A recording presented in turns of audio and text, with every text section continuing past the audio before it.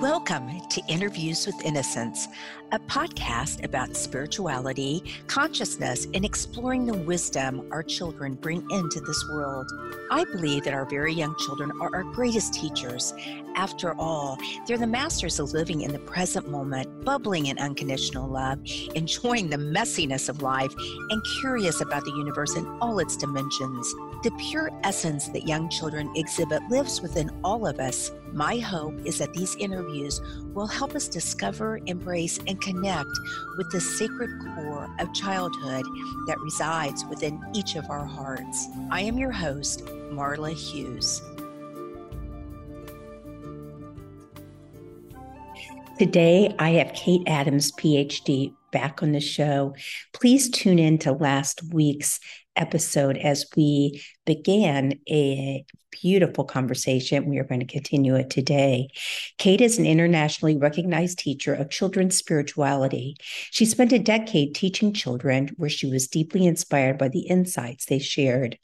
Their narratives led her to a path of discovery about children's spiritual worlds, initially through her PhD, which delved into children's dreams and sleep, which they believed they had a divine connection. She's explored a range of spiritual aspects of young people's lives, and her current project focuses on adults' memories of their childhood imaginary invisible friends. Throughout her studies, children have often explained that their spiritual experiences and wonderings are regularly dismissed as imagination or simply ignored. Kate's work gives voice to them to help adults understand young people's inner worlds and appreciate the wisdom they offer us. Welcome back, Kate. So let's talk about angels.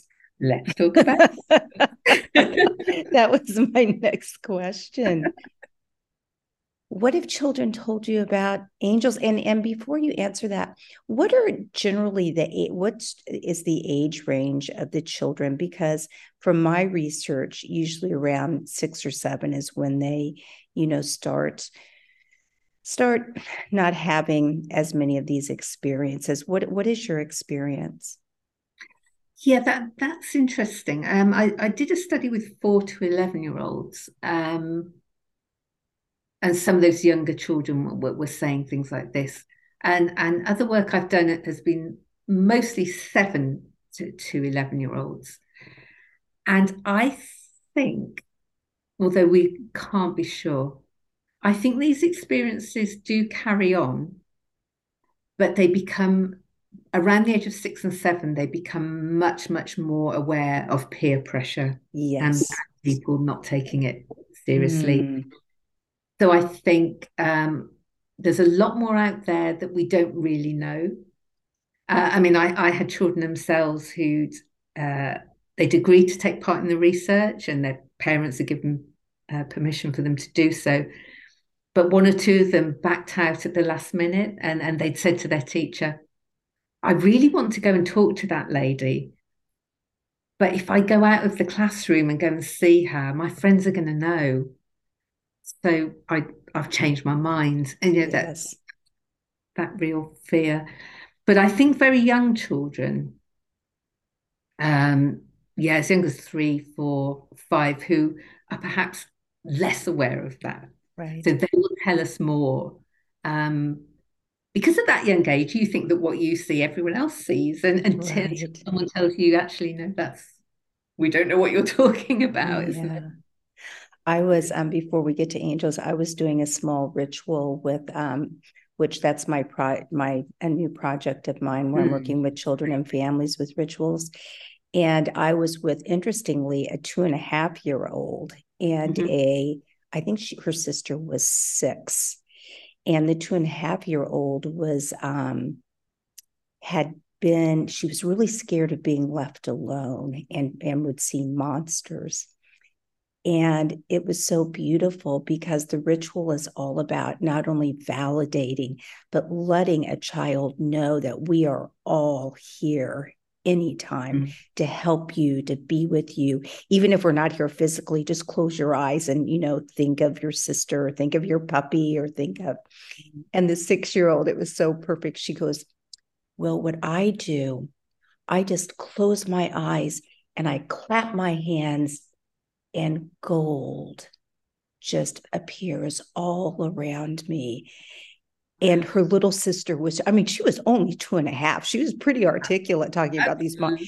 And this little sister was looking at her, and you could just tell, I know that will help. She just smiled, and later they hugged, and it was just so incredibly beautiful. So when they're that young and just so open, for them to validate one another too. Yeah. So tell us a few of the stories about what children have said about angels. Yeah. These are really interesting. So I spoke to a little boy called Jonas who was 7, and it was interesting because he used the word fairy and the word angel interchangeably, which was the only time I've come across that. But it was nice. But so he was 7, but he remembered back to when he was 5 years old, and he and his sister had gone out to the his cousin, sorry, had gone out to the local park, and his cousin was 16, and he said he saw this winged creature who was pretty big, and she had white wings and silver shoes on, silky shoes. And she, well, as soon as we saw her, she went straight back up to heaven. And she was there for like half an hour. And he said that she spoke in a very gentle voice, but he couldn't remember the words that she'd said, because he said, well, I can't remember because I was only 5.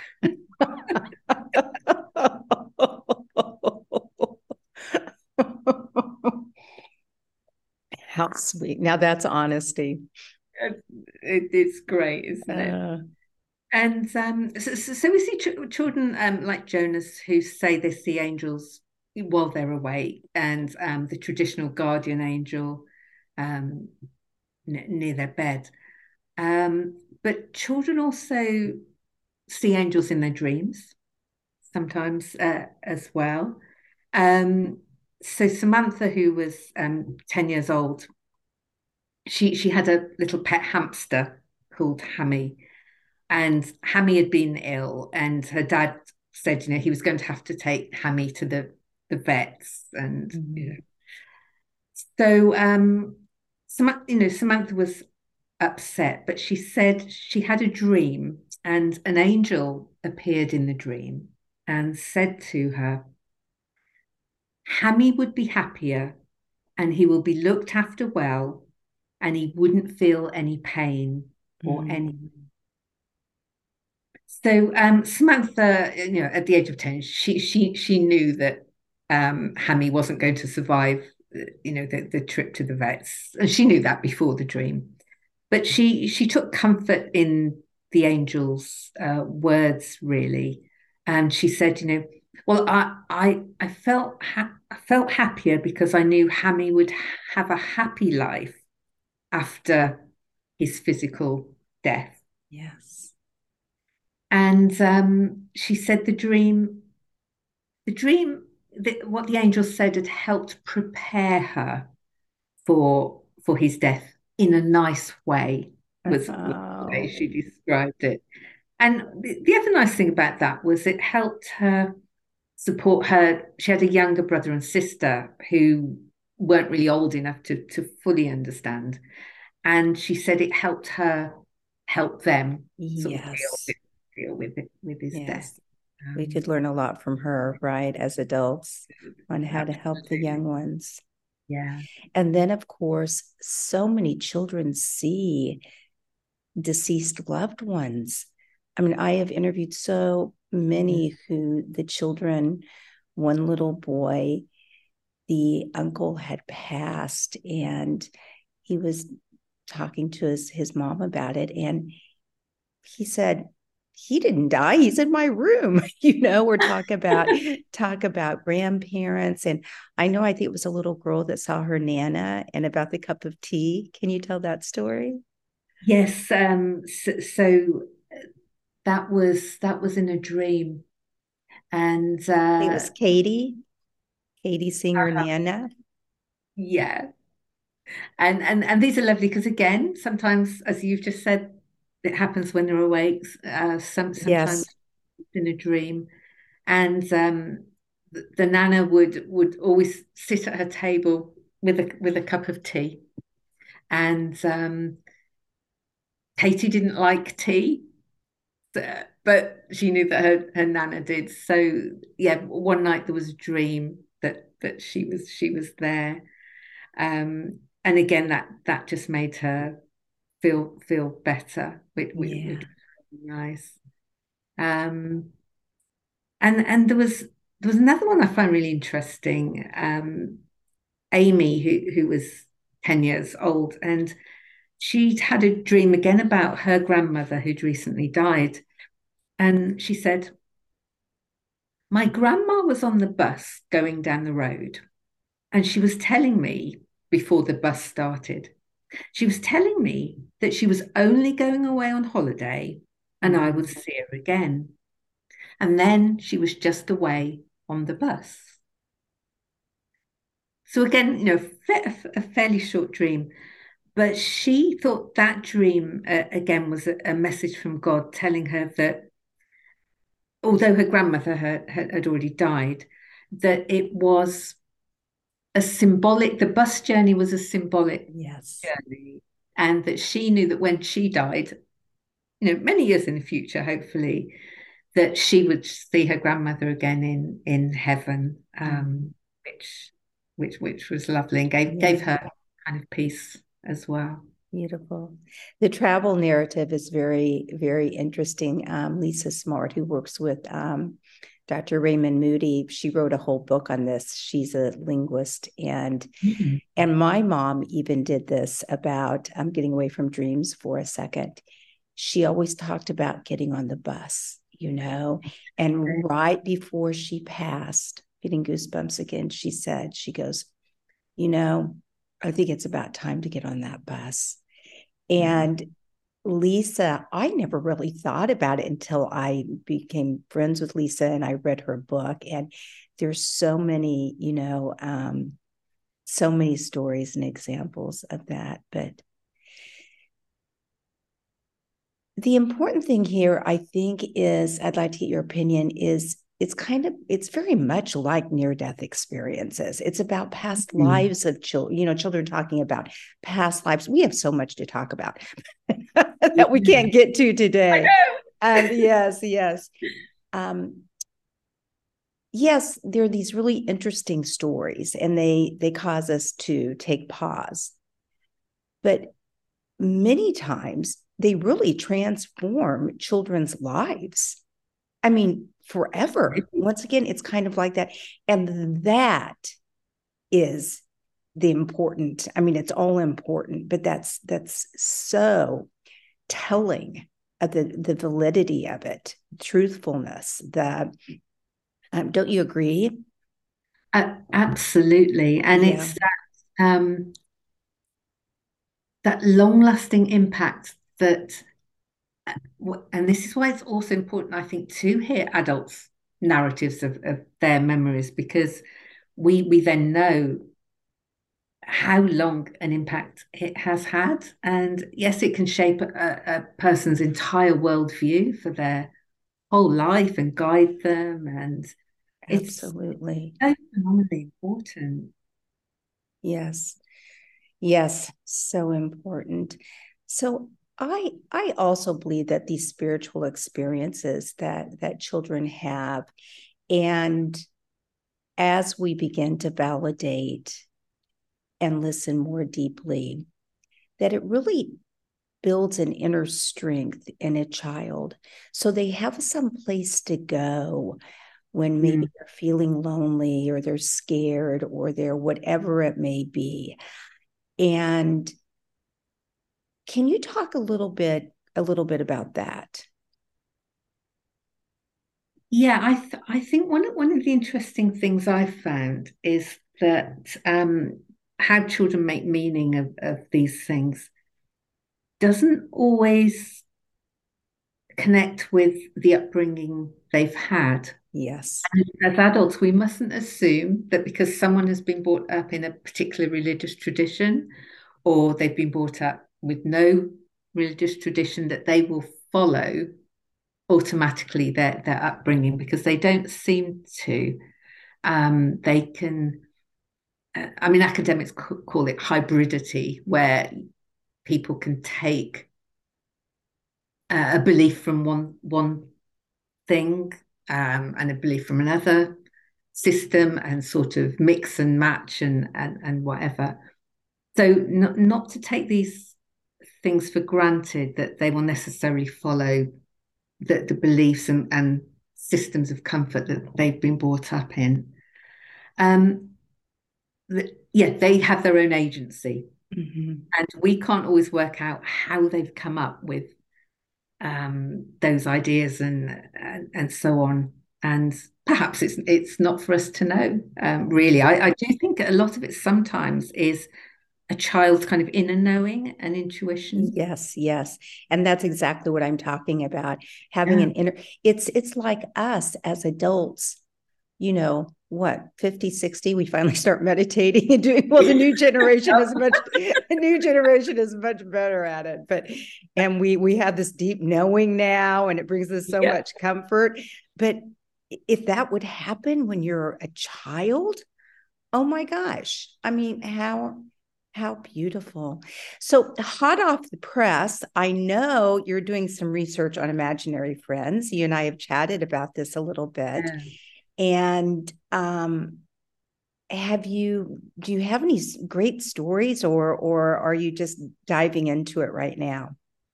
So yeah, just opened a survey, an online survey recently, Mm-hmm. and collecting adults who have strong recollection of. Yes. Now, I've said imaginary stroke invisible Companions, I heard. companions, Yes. from childhood, because I think one of the interesting things is most of the research on imaginary stroke invisible companions is by developmental psychologists who've found out lots of fascinating things for us. But they largely just assume all these experiences are literally imaginary. The children create them as part of their pretend symbolic play, and the children know the difference between fantasy and reality.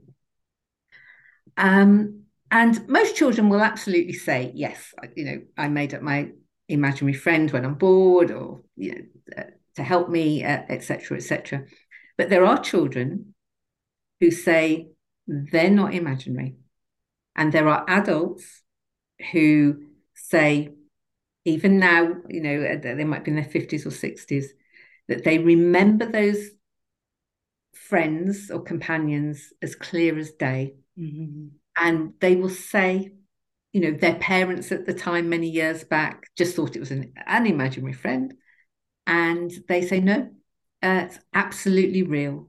They can't explain them. Yes. So what I'm trying to do through my research is collect information, collect narratives from adults through an anonymous online survey. But if people want to follow up interview as well, then they're welcome to leave a contact email.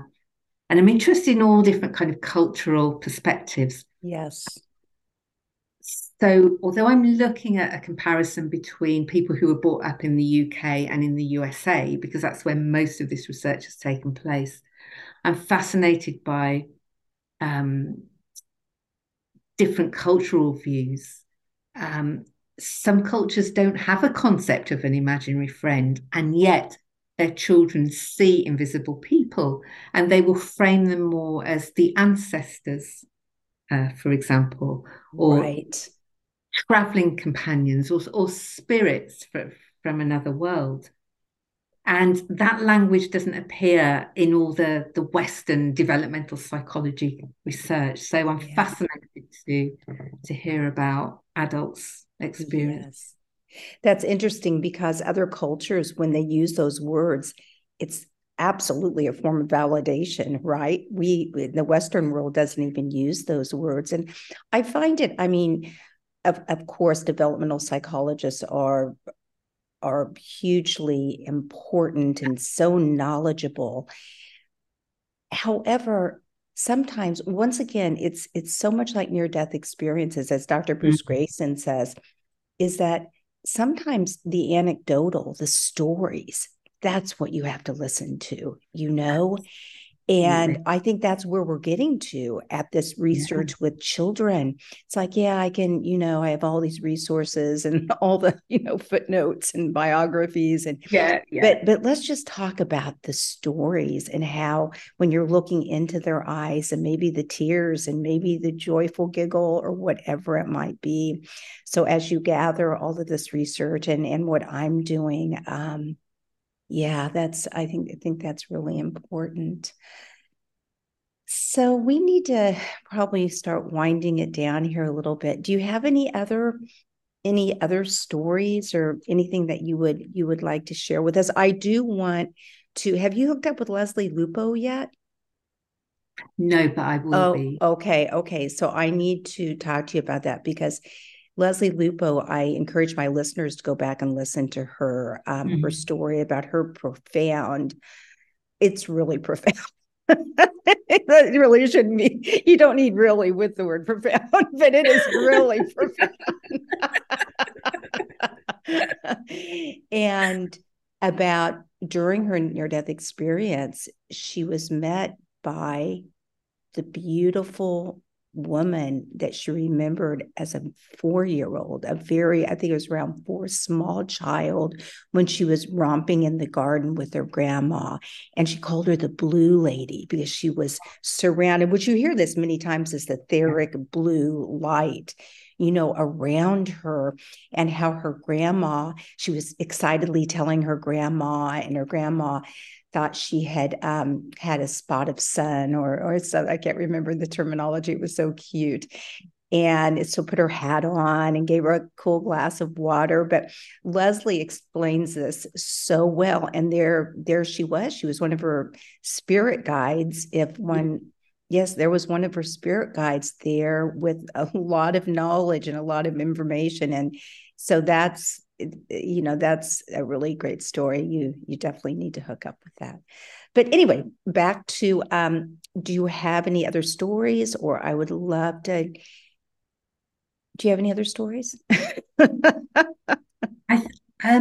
think it's important to say that everything we've talked about this evening has just been really comforting and life-changing experiences, and that's so important. But we also have to remember that occasionally some of these are quite frightening. So I had a dream.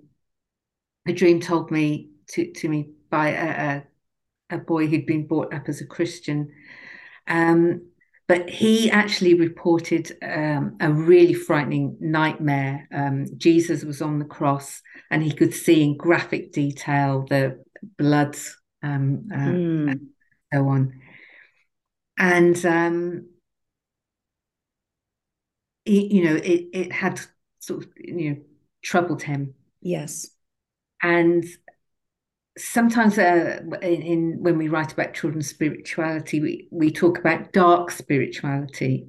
By that we mean when a child is frightened, and just so that adults are aware, just so that we can support children.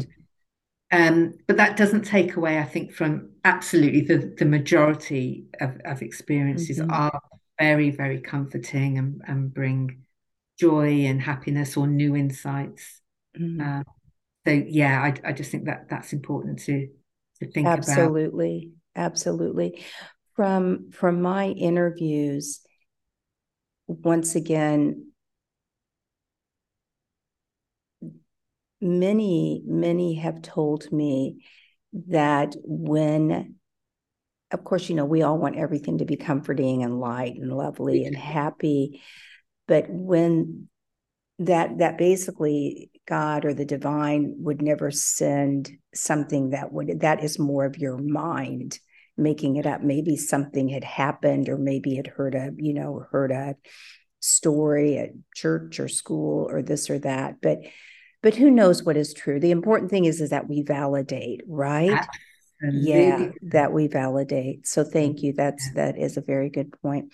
So what are your words of wisdom? What can people do that are sitting here or listening and just thinking, oh my gosh, I need to validate my child more. I need to listen more. I need to ask him about these angels. Or so what do you suggest to adults? Because I'm sure you get those questions a lot when you talk with groups of caregivers or parents.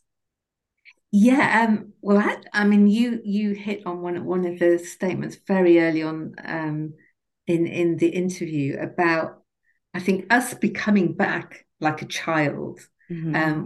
when we just saw everything with wonder and curiosity, which a lot of us lose in the busy day.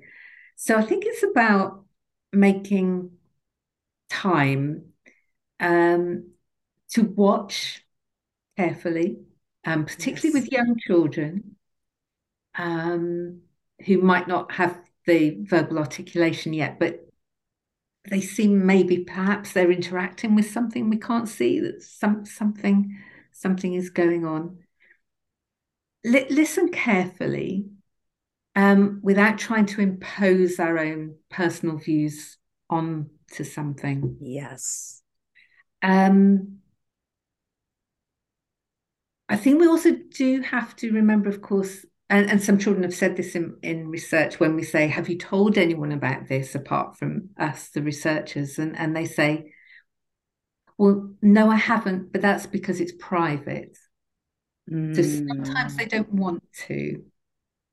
And we just need to be just mindful of that a Yeah. child might not want to share.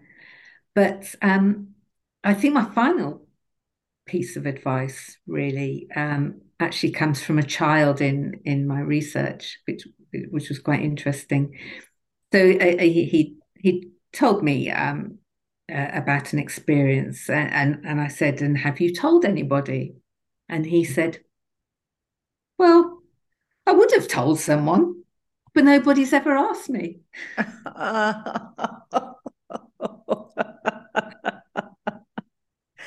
Oh my gosh, bless his heart.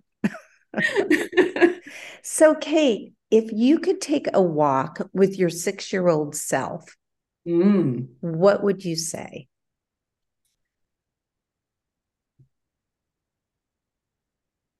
When I was 6, I was very, very, very, very shy and quiet. Mm. But I loved all these things. I loved going to bed to dream and sleep, and I loved the idea of ghosts and the supernatural. So what would I say to my 6-year-old self? I would probably say, trust your intuition. Mm. Yeah. So important. And if we would learn to do that at a young age, wouldn't life be much more interesting? And I think it would make us a lot stronger inside as well. Absolutely. We really trust our intuition. Yeah. Yeah. Okay, thank you so much for coming on the show. This has just been a delight and an honor. And if people want to find out more, find information about you, how would they do that? Yes, you can contact me on my work email, which is K, that's just the initial K, full stop, Adams at leedstrinity.ac.uk. And as long as the email doesn't get caught in the spam filter, I will reply. And I'd love to hear from anyone who's. Wonderful. It'd be wonderful. And thank you so much. I'm so glad to have met you, that you found me. Yes, I am too. Thank you so much for listening in today. If you want to learn more about the show, you can find us at interviewswithinnocence.com. and on Facebook or Instagram at Interviews with Innocence. Please write me a message, tell me what you liked, and let me know what else you would like to hear. I would love to hear from you. And if you liked what you heard, please leave us an iTunes rating and review. It helps other listeners find the show. Thank you.